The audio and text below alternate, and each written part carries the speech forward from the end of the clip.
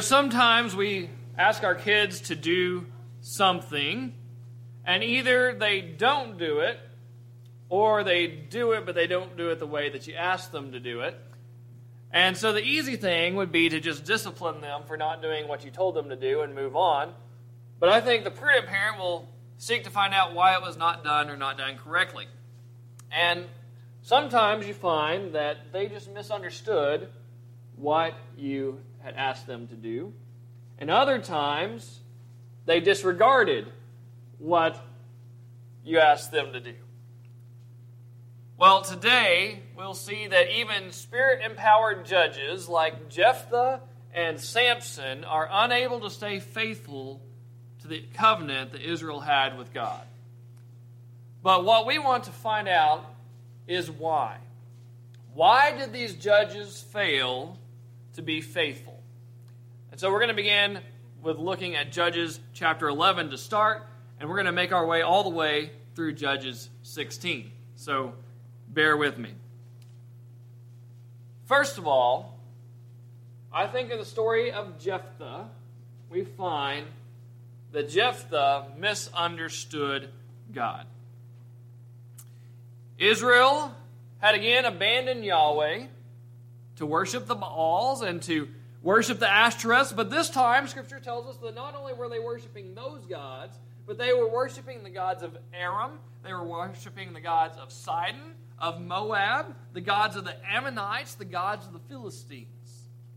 So God had turned them over to the Ammonites and the Philistines, and Scripture says that these tribes, these other nations, came and crushed Israel and enslaved them for 18 long years. And so God raised up Jephthah as the next judge that we find, and he was a great warrior, but his past was deeply troubled. First, Jephthah was a Gileadite, and as far as the other tribes of Israel, such as the Ephraimites, were concerned, they were from the wrong side of the tracks, to use a modern phrase. But he was also from a dysfunctional family. He was an illegitimate child. He was born of a prostitute. His father, his family cast him out. And so he fled out into the wilderness, where he gathered with a band of outlaws, men who were brigands and thieves, and he became a complete social outcast. But among these outlaws, Jephthah became the leader. He became the leader of organized crime. So what was Jephthah? He was a mob boss, basically. He was the underworld's boss. But then when the leaders of Gilead were attacked by the Ammonites, they came to Jephthah and asked him to come and lead their armies against the Ammonites. And Jephthah agreed that he would come and fight for them on the condition that he would become their leader. So he had some ambition, right? He was outcast, went out to these outcasts, and became their leader. And then when the rest of the people came, he said, fine, but I'm going to be your leader when this is done. And they agreed. Now, Jephthah was not only a good warrior and a good commander, but he was also quite the diplomat. He was really good at easing people with words. And so, as he comes in as leader, he goes to the enemy and he tries to solve this issue diplomatically, and that fails. And that's where we pick up our story here in chapter 11 and verse 29. If you would look with me there. The Spirit of the Lord came on Jephthah, who traveled through Gilead and Manasseh, and then through Mizpah of Gilead. He crossed over to the Ammonites from Mizpah of Gilead. Jephthah made this vow to the Lord. If you will hand over the Ammonites to me, whatever comes out of the doors of my house to greet me when I return in peace from the Ammonites will belong to the Lord, and I will offer it as a burnt offering. Now, before we continue, let's go to the Lord in prayer. Father, we thank you for the privilege of reading your text this morning. Lord, that you've given us your word through what we we call the Holy Bible. And Lord, that you speak to us through it. You have lessons for us to learn through it. All Scripture is profitable for teaching and for discipline, for correction, and encouragement in good works. So, Lord, this morning I pray that you would convict our hearts, contend with our minds as we read this. Lord, we're getting into some dark stuff this morning. We see the nature of the human reality when we're apart from you. So, Lord, may this draw us to you, and may we be found faithful to you in all that we do. Pray in Jesus' holy and precious name. Amen. Okay, so Jephthah makes this vow. And this vow is without parallel in the rest of the Bible. There's nowhere else that we see it. And here's the reality. This vow is a Canaanite type of vow. So, although the Lord was already on him, the Spirit of the Lord was already on him, Jephthah made this promise to Yahweh that if you give me victory, I will give you a human sacrifice. Whoever comes out of the door of my house first to welcome me, I will offer on the flames. And he expected, I think, that would be one of his servants. And this sounds quite strange to us, but if you understand the background here, at this time, the Israelites were not worshiping Yahweh, not worshiping the God of their fathers, but instead they were worshiping the gods of the Ammonites and of the Moabites, whose leaders were known to sacrifice children to their gods, false gods, Milcom and Chemosh. And that was the way idol worship worked. You would try to impress the gods by offering up some lavish gift, and what greater gift is there than a human sacrifice, right? At least that's their mindset. Well, Jephthah sees Yahweh as being like these pagan gods, a being whose favor could be earned through flattery and through sacrifices. He was seeking to manipulate God to gain favors from him because that's the way the idols worked. And so Jephthah had gained political power, and he had everything to gain if Yahweh was with him. He had everything to gain if he gained this victory, but if he lost this victory, or if he lost this battle, then all of his political clout would be gone. And so, if God would abandon him, the people would abandon him. And so, the son of a prostitute embodies Israel. Everything that was wrong with the harlotry, the harlot nation of Israel, was found in Jephthah. The sacrifice was not an expression of gratitude toward God for what he had done. It was a tool that was to be used to manipulate God. Well, Jephthah was neither rash, as some have said, this is a rash vow. I don't think this was a rash vow. I don't think this was a pious vow either. The point that the author is trying to make here is that it is a pagan vow. That Jephthah was so steeped in the syncretistic worship of these other gods, he didn't know what God's nature truly was. He saw God as being just like all these other Canaanite gods. He didn't know him as a God of grace. He didn't know God's true nature because he was surrounded with this false gods. And before we move on from this, let me point out something. God doesn't respond to this. God doesn't say that this is wrong, but he doesn't say that I want you to do this either. This was Jephthah coming up with this. This was Jephthah's vow. It came solely from a human viewpoint, not from God. And I think the real tragedy that we're going to see here is that this vow was completely unnecessary. Because God had already decided that he was going to save his people. The Spirit of the Lord had already come on Jephthah. The battle had already been decided because God was going to fight. But Jephthah just misunderstood the nature of God. Now, you say, what does that have to do with us? But I've seen the same thing happen among the churches in the United States.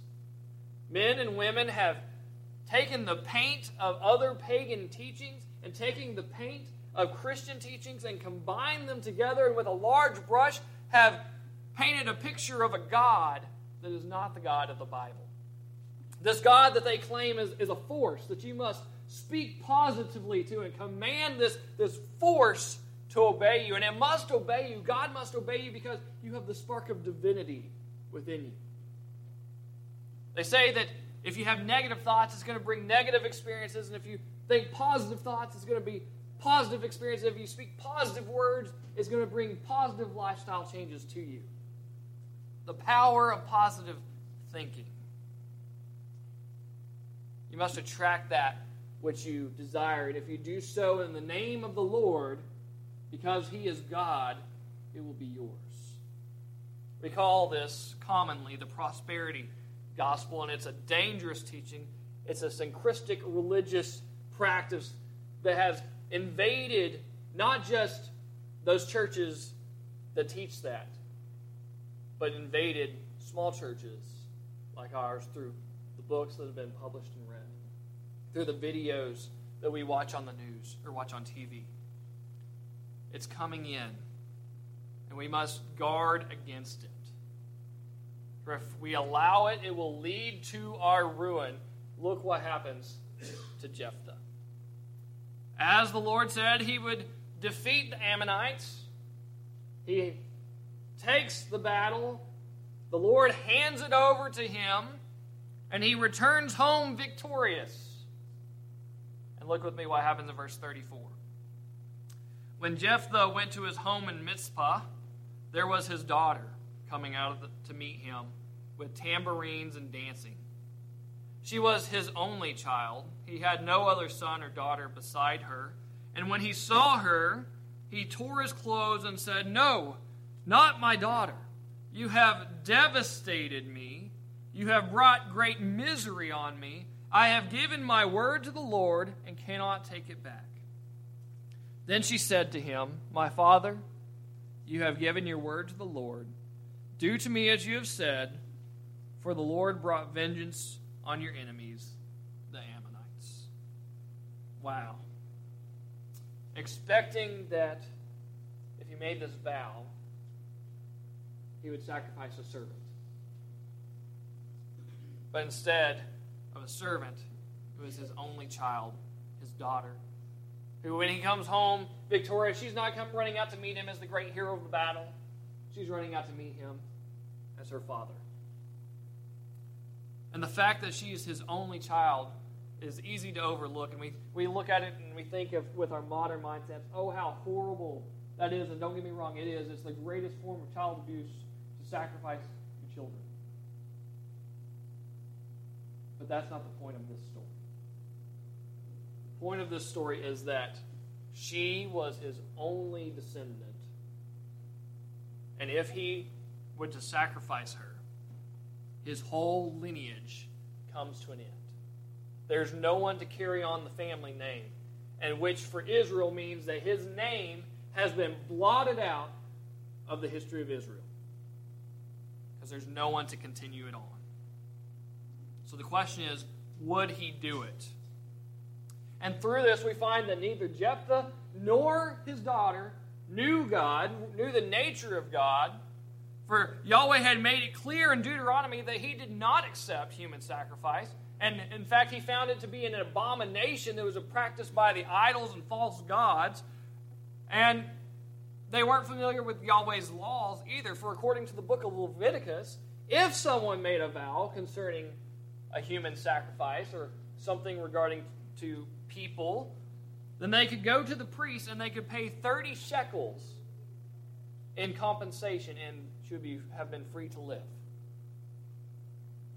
But Jephthah could have saved his daughter from his stupid Canaan vow, but he was so unfamiliar with God's law because he was so unfamiliar with God's nature, ultimately, he kept the vow that was made. And he sacrificed his daughter. And the scripture says that the woman, the girl, was remembered for generations. And we today, we still, as we read this, we're grieving her useless death. She was a victim of a faithfulness to a vow that reflected an unfaithfulness to God. Jephthah was thoroughly paganized. He was an Israelite in name, but he was a pagan in practice, and he was faithless toward Yahweh. And because of that, because of his faithlessness, it ended him. The man who had sought to manipulate God was doomed because of his foolish sacrifice, his foolish vow for his own temporary benefit. Jephthah's conduct here demonstrates how Israel had become more and more and more like everybody else, to the point that they didn't even know what God was truly like. And in this national backsliding, you see how sin disintegrates the family. Jephthah's mother sold her body for money. His father assumed no responsibility for his sexual conduct. Jephthah had no father. He lacked the nation's theological origin. He didn't have any connection with God. He was cut off from his spiritual heritage. He knew nothing but the way the world worked. And this highlights the problem that we see in our world today of fatherlessness and the loss of a biblical understanding of fatherhood that is so prevalent in our culture. Because sin doesn't affect just individuals. It doesn't just affect individuals' families. What affects the individual, what affects the family, affects the nation. Sin's not just a private problem. We like to think, well, it's not hurting anybody but me. When the reality is it's hurting you, it's hurting everybody around you, and when everybody's doing the same thing, it's hurting us as a nation. It's hurting us as a church. It's hurting us as a community. And that's the reality, is that sin is a social, public, and communal issue. And we live in the midst of it. And it is our job as the church to go step into the culture and to minister to those who are broken, to minister to those who are from broken homes, to help them see how God is different from the world. Jephthah had a fundamental misunderstanding of God because he had nobody to teach him, and it just went really bad for him. And as bad as that was, we're going to see things continue to just get worse. We're going to look at our next judge, and he's one that probably everybody knows. Probably everybody, if you've ever been to Sunday school, you know this name. He's the strongest man ever, Samson. Look with me at chapter 13, the last judge that we're going to look at. While the Ammonites were plaguing the Transjordan tribes in East Israel, the Philistines were applying pressure on the west side. And for 40 years, the Philistines ruled over Israel. But we're going to find that they remained a problem for many, many, many years. During those 40 years of their oppression, coexistence with the Philistines became the norm for Israel. And unlike all these other judges' stories that we've read, we don't see that Israel ever comes to the Lord and cries out and says, "Come save us." This is a different story. They never repented of their sin. They never cried out to the Lord. And in fact, we're going to find that God was more concerned with saving them than they were with having God save them. And then through this story, we're going to see how Samson demonstrates Israel's attitude in disregarding God. So let's start with the birth of Samson. Samson was called to be in the role of judge or deliverer before he was ever born. An angel of the Lord came to an Israelite woman, and she was barren. She couldn't have children, but said, "You're going to have a child. But this child is going to be full of the Spirit. He's going to be used by God. But in order for that to happen, he's going to be a Nazirite. He's going to take the Nazirite vow. And the term Nazirite comes from the word that means to dedicate or consecrate. So in other words, before he was ever born, he was consecrated to the Lord and for his service. His mother was not to partake of any alcohol or anything that was unclean. That way it didn't filter into his body. And so I find this to be an interesting statement here, though, because all of Israel was supposed to refrain from unclean foods, but obviously they weren't, because it has to be stated. According to the Israelite law of the Nazirite vow, any person who made this vow was committing to three things. They wouldn't take any kind of intoxicating drink, they wouldn't have contact with a corpse and make them unclean, and they would not cut their hair. So Samson was set aside by God at his conception, for God at his conception, and this divine imposition came. It wasn't a voluntary vow. It was one that was brought by the Lord. He needs to do this. And we find that his mother is nameless, and she's faithful, though, to follow the instructions the angel gave her during her pregnancy. She abstained from alcohol. She abstained from unclean food. And she made sure that as Samson was growing up, he remained consecrated to the Lord. And I think there's a good word there. But there's so much good stuff in Samson that it's just going to be kind of fly by. But parents, I want this to encourage you. You can do everything right. You can raise them up in the Lord, and then we'll see what happens to Samson here. So Samson in chapter 13 is set up as this long-awaited deliverer who's going to come and save Israel from the Philistines and lead them into glory. But will he fulfill the promise is the question. Well, look with me at verse 14 and verse 1. Samson went down to Timnah and saw a young Philistine woman there. He went back and told his father and his mother, "I have seen a young Philistine woman in Timnah. Now, get her for me as a wife." But his father and mother said to him, "Can't you find a young woman among your relatives or among any of our people? Must you go to the uncircumcised Philistines for a wife?" But Samson told his father, "Get her for me, because I want her." Now his father and mother did not know this was from the Lord, who was seeking an occasion against the Philistines. At that time, the Philistines were ruling over Israel. So, this is an interesting concept here. Despite what God's law says about intermarriage between those who worship Yahweh and those who don't, despite that rule, Samson intermingles with the Philistines. While he's out and about in the town, he sees this young Philistine woman, and immediately he goes, "I want her. I want to marry her. I want her to be my wife." His passion is sparked, and he tells his parents, "I want her like she's an object." And they object to this, but they don't object on a theological level. It's not because of the law of God and this imposition. It's because it's culturally inappropriate. She's a Philistine. We're Israelites. They're oppressing us. Why would you want to marry them? So it's an affront to their culture, and that's what they're concerned about. They don't say anything about the law.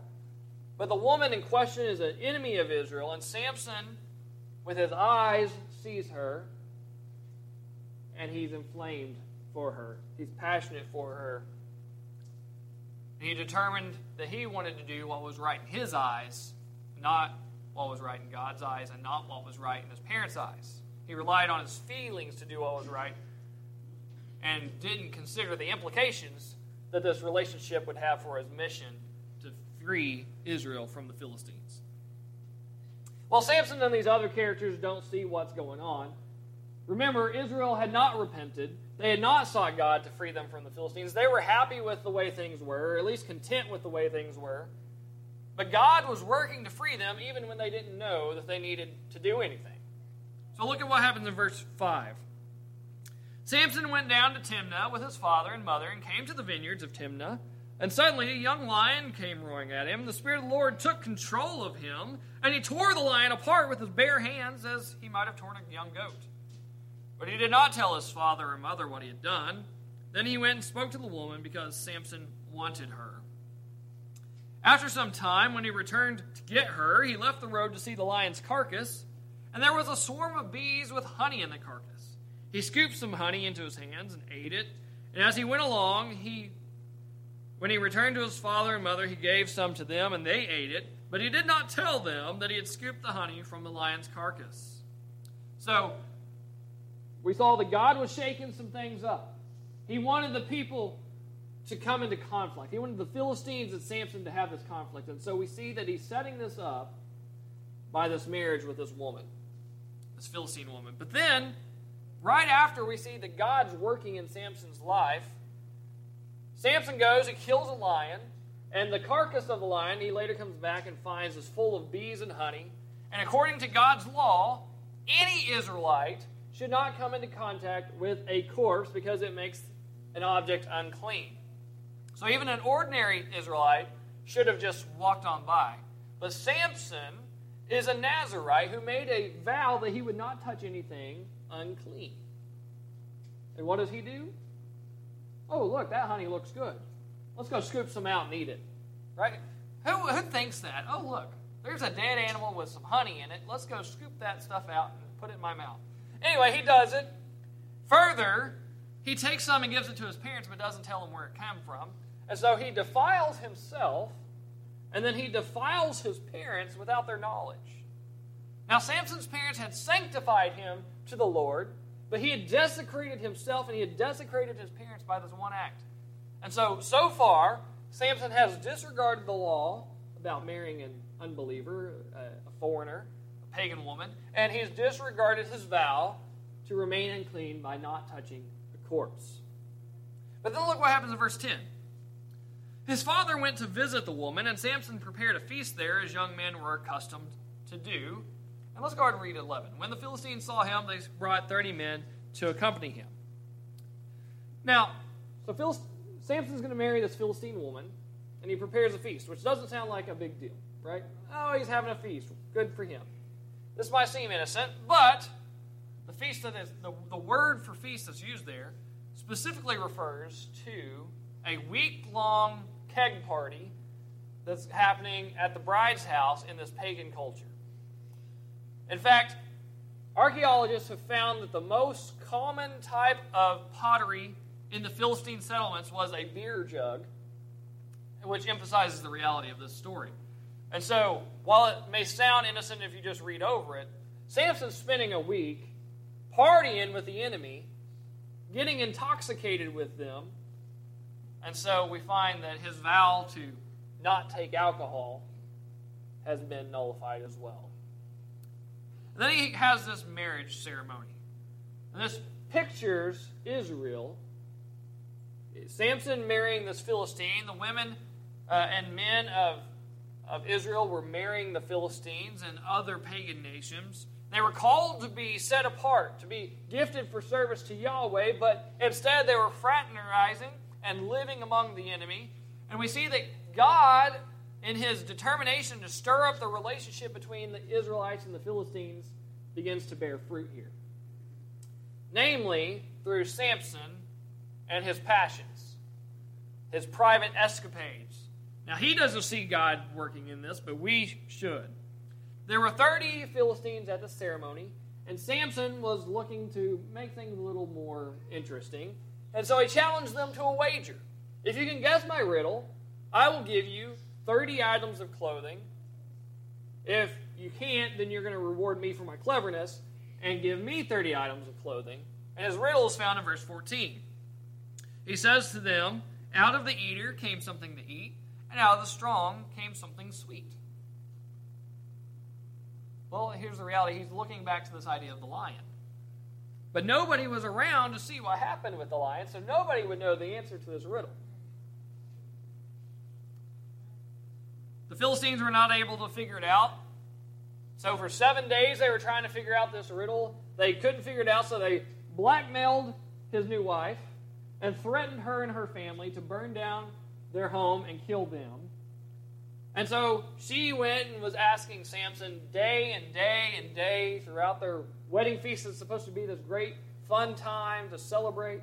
She's weeping and crying every time she sees him, and it's driving him crazy. Right? It's messing with his emotions.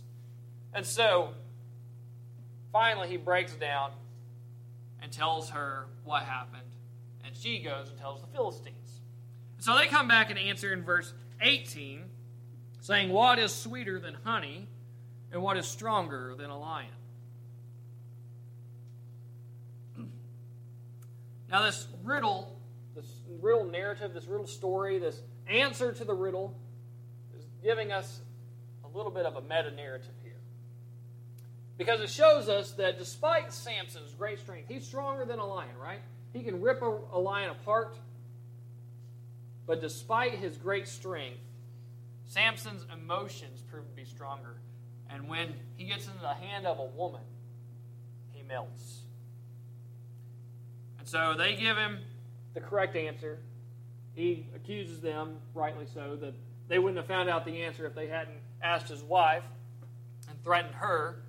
And so angered at the betrayal that he had, he was true to his word. He gave them the 30 items. But the way he got the 30 items was he went to the nearest town and killed 30 men and took their clothes.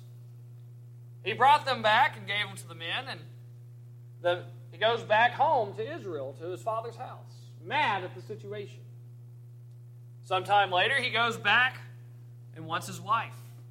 But his wife had been given to another man. Samson had left. He had abandoned her. He'd gone away.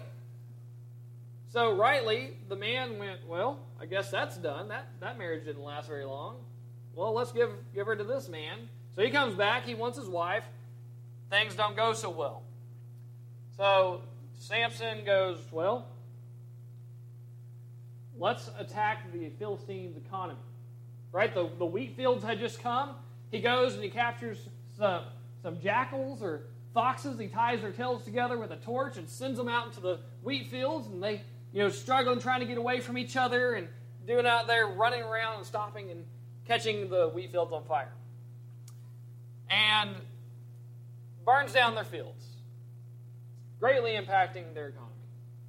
And so then the men of the town are like, we got to do something against Samson. And so they go to his would-have-been wife and her father-in-law, and they burn them up in their house, kill them. Well, Samson, now it's time for him to retaliate against them, right? Let's just keep escalating forces, right? And so he goes, and it says that he tore them all limb from limb. He killed them all. And then he went to Judah to hide. Well, the Philistines have now had not only the 30 men, but all these others that had come to Samson that had been killed by Samson. And so they're now trying to capture him. And now we find that this personal vendetta between Samson and the Philistines has escalated into an international crisis. Because they come to the Judahites and they say, where's Samson? And they begin attacking and ransacking Judah.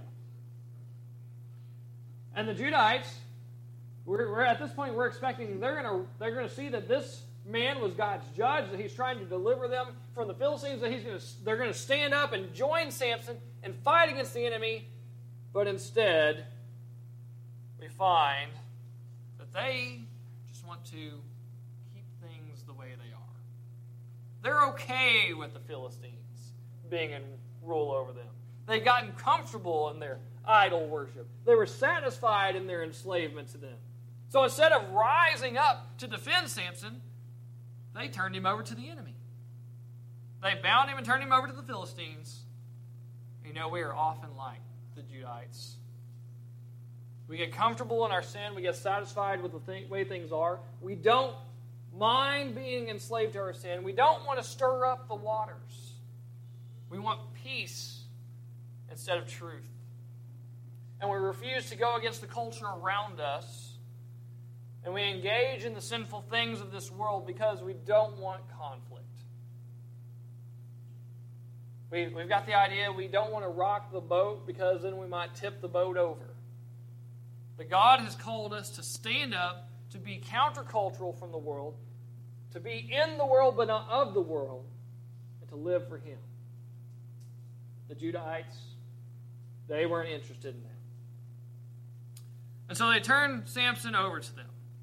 Pick up with me in chapter 15, verse 14. When he came to Lehi, the Philistines came to meet him, shouting. The Spirit of the Lord took control of him, that is Samson, and the ropes that were on his arms became like burnt flax, and his bonds fell off of his wrist. He found a fresh jawbone of a donkey, reached out his hand, took it, and killed 1,000 men with it. Now, the fresh jawbone of a donkey means two things. First, it means it was solid. It hadn't dried out, wasn't brittle, so it was useful as a weapon. But because it was so fresh, it makes it still part of a corpse, still part of a dead animal. So once again, Samson had violated his Nazirite vow, but yet, despite that, the Lord still empowered him to defeat the enemy. But then, after he defeats them, Samson breaks out into a poetic song. And if we're reading this, and you've been with us through this study so far, if you remember back to Deborah and Barak, when they experienced victory, they had a song, and they ascribed victory to the Lord. But here, Samson gives victory to himself, glory to himself. And then we see the first time that Samson praised the Lord. First time we have recorded that he even speaks to God. And just like Jephthah, he's trying to command God. He's just pointing at God and saying, God, I have defeated these enemies, and now I'm thirsty and I'm going to die. Give me a drink. Give me some water. Don't let me fall in the hands of my enemy. It's all focused on him and on his needs, and not at all focused on God. And God is gracious to answer. But then as we get into chapter 16, Samson again goes and starts fraternizing with the enemy's women. For some reason, he's just drawn to the Philistines that, according to human logic, it's just his emotions. He just can't stay away. But we find that the Lord is still working in this. He's using Samson's faults to accomplish his goals, to bring conflict between the Israelites and the Philistines. Well, we're going to skip forward a little bit in the story because Samson goes with the infamous Delilah. And if you are familiar with the story, this is probably the part that you're familiar with. Delilah tried several times to get the secret of Samson's great strength. The Philistines had promised her great riches if she could get the answer and turn him over to them. In verse 7, Samson told her that if they tie me up with 7 fresh bowstrings that have not been dried, I'll become weak and be like any other man. Now that's easy to look over because we don't understand bowstrings the same way they did, but bowstrings would have been fresh tendons from an animal. So, once more, Samson is shown, he says, if you wrap me up in dead animal tendons, then I will be weakened. Once again, interacting with a corpse, desecrating himself according to his vow and according to the law. But 3 times he tells Delilah the wrong answer. Finally, she gets her emotions all worked up, right? She starts the tear ducts going. The waterworks are happening. She's moving his emotions. And Samson responds like this. Verse 16. Because she nagged him day after day and pleaded with him until she wore him out, he told her the whole truth. He opened his heart to her and said to her, my hair has never been cut because I am a Nazirite to God from birth. If I am shaved, my strength will leave me and I will become weak and be like any other man. When Delilah realized that he had told her the whole truth, she sent this message to the Philistine leaders. Come one more time, for this time he has told me the whole truth. The Philistine leaders came and brought the money with them. Then she let him fall asleep on her lap and called a man to shave off the 7 braids on his head. And in this way she made him helpless and his strength left him. Then she cried, Samson, the Philistines are here. When he awoke from his sleep, he said, I will escape just as I did before and shake myself free. But he did not know that the Lord had left him.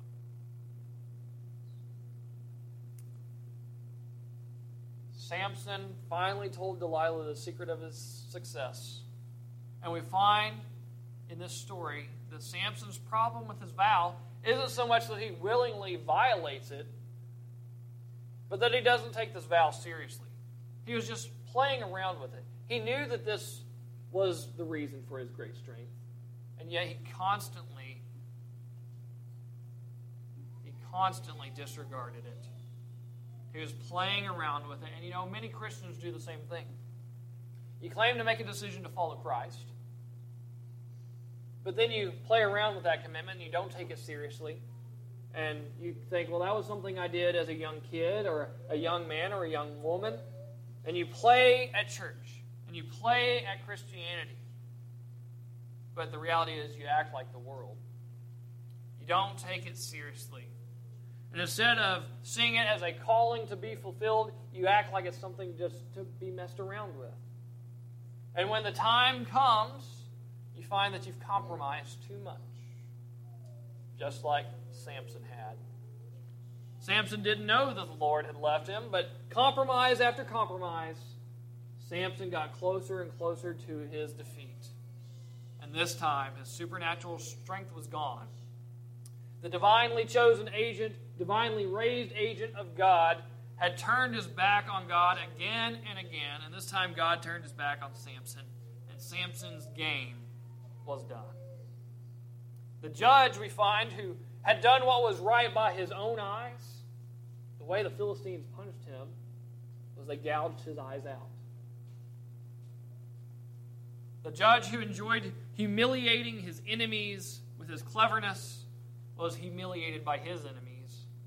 And the judge that had the high calling upon his life to save Israel from themselves and from their enemies, the man who had this great giftedness, this great strength, was now at the bottom because God had left him. And if we left off there, it would be a very, very sad ending. And it's still a sad ending. But we would question the writer of Hebrews because the writer of Hebrews says that Samson was a man of faith. And so far, have we seen anything of faith from Samson? No, we haven't. So where did Samson exercise faith? It was only when Samson was at his lowest point that he finally turned toward God. The Philistines had gathered together to praise their God and to mock Samson. But the contest here wasn't between Samson and the Philistines. It was between Yahweh and Dagon, the god of the Philistines. Who is stronger? Who should Israel serve? Who would remain? Remember, God's working in the background to confront Israel with the reality that they need to turn back to Him. So when Samson finally turns back to Yahweh and prays to Him a sincere prayer, God literally brings down the house. Samson's strength is restored and he pushes the pillars apart and the whole building comes collapsing down. And Scripture says that in his death, he killed more enemies than he had in his life. But unlike all of our other stories of the judges that end in so many years of peace, there's no mention of peace. The Philistines continued to be a problem for Israel throughout the rest of the book of Judges, throughout the reign of King Saul. It is only when King David comes that he defeats the Philistines once and for all. Israel remained idolatrous, seeking after other gods until David came. They were unrepentant. And we're going to see next week how things just continued to get worse for them. Because the spiritual idolatry remained, so did the physical oppression. But God was about more than rescuing His people from their local enemies. He wanted to rescue them from themselves, from their idolatry, from their sin. And so many, many, many years later, he raised up a new deliverer. The promise that he had in Samson wasn't fulfilled in Samson, but it was fulfilled in Jesus Christ. Jesus, who was God's Son, fulfilled the promise that Samson had held. Even when humanity was so steeped in our compromise with our sin that we didn't even know to turn to God, God provided for us. And unlike Samson, Jesus did not compromise. He didn't disregard or misunderstand God's law. He kept it perfectly. And despite that perfection, people hated him and wanted him to die. But Jesus willingly gave up his life, sacrificed it, much like Samson sacrificed his life, but he sacrificed it to deliver us from our greatest enemies, which were sin and death, not the Philistines. When Samson died, he went to his grave and he stayed there. When Jesus died, he went to his grave, but 3 days later he rose up from the dead. Jesus gives new life to those who believe and confess him as Lord. Now, we've all misunderstood God's nature. We've all disregarded God's law. We've all fallen short of God's glory. But Christ knew God because he was God. He knew God's nature perfectly. He knew God's law perfectly, and he upheld it perfectly. And he was declared righteous before the Lord. But he willingly gives us his righteousness and takes our sin. If we admit that we're sinners, believe that God raised him from the dead, and confess him as our Lord. So will you be like the Israelites? Will you be comfortable in your sin and your enslavement? Or will you turn to Christ and be free? The choice is yours today. Whom will you serve? Would you stand with me as we close with a word of prayer? Father, we thank you for this morning and the word that you have for us. Pray that you would, God, move our hearts, not with passion that is unrelenting like Samson's, but with an emotion and a love for you that you have stirred up within us. May we turn from our sin and turn to Christ. We pray this in Jesus' name. Amen. It's the only one that we're singing this morning. 280.